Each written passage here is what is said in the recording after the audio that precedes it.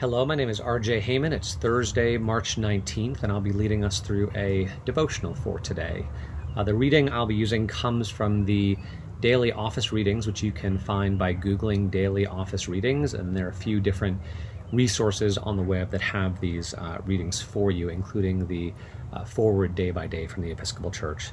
Specifically, I'll be looking at Psalm 89, verses 1 and 2. Again, Psalm 89, verses 1 and 2. So here's how they read.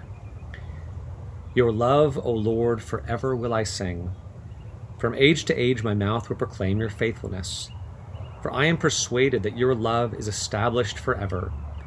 You have set your faithfulness firmly in the heavens. Now there are in these two verses three ideas which are repeated twice.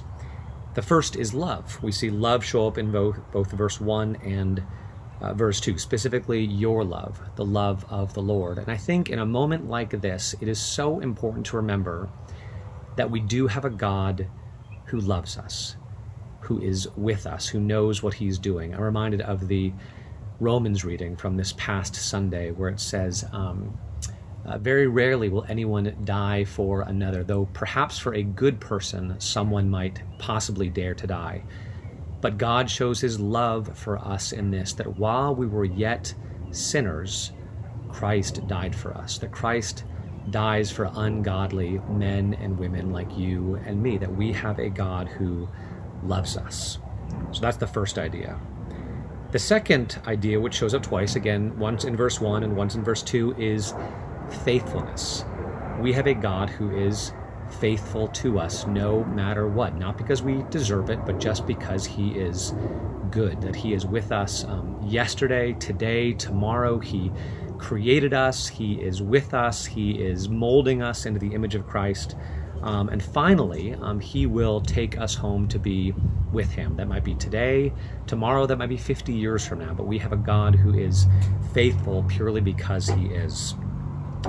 Then the last idea is forever, that we have a God who is eternal. Oh, someone came to check in with me. Here, buddy. What's the computer? Why is the computer on that drum? Because I'm talking to some people. Can I just finish up talking to them? Mm-hmm. Okay. So we have a God who is eternal, who is forever. And let's face it, you and I are not. We are here one day and gone another. We are like blades of grass that grow today and then tomorrow are thrown into the fire. That's what Jesus says. But God is forever. And I've been convicted about this recently because there's a certain Disney movie that we've watched quite a bit in the past few days whose name shall remain anonymous because I don't want to offer any spoilers. But it just driven home to me the fact that in our current day and age, what we're told is that the answers we are seeking are to be found within us. And that's just not true. I need more than myself. I need something outside of me. I need a God who is loving, who is faithful, and who is eternal. And that's what we have in this reading. And I find tremendous hope in that God, rather than in myself, what I bring to the table as we face this difficult time. So God bless you today. Hope you enjoyed that. And I'll see you soon, I'm sure. Bye.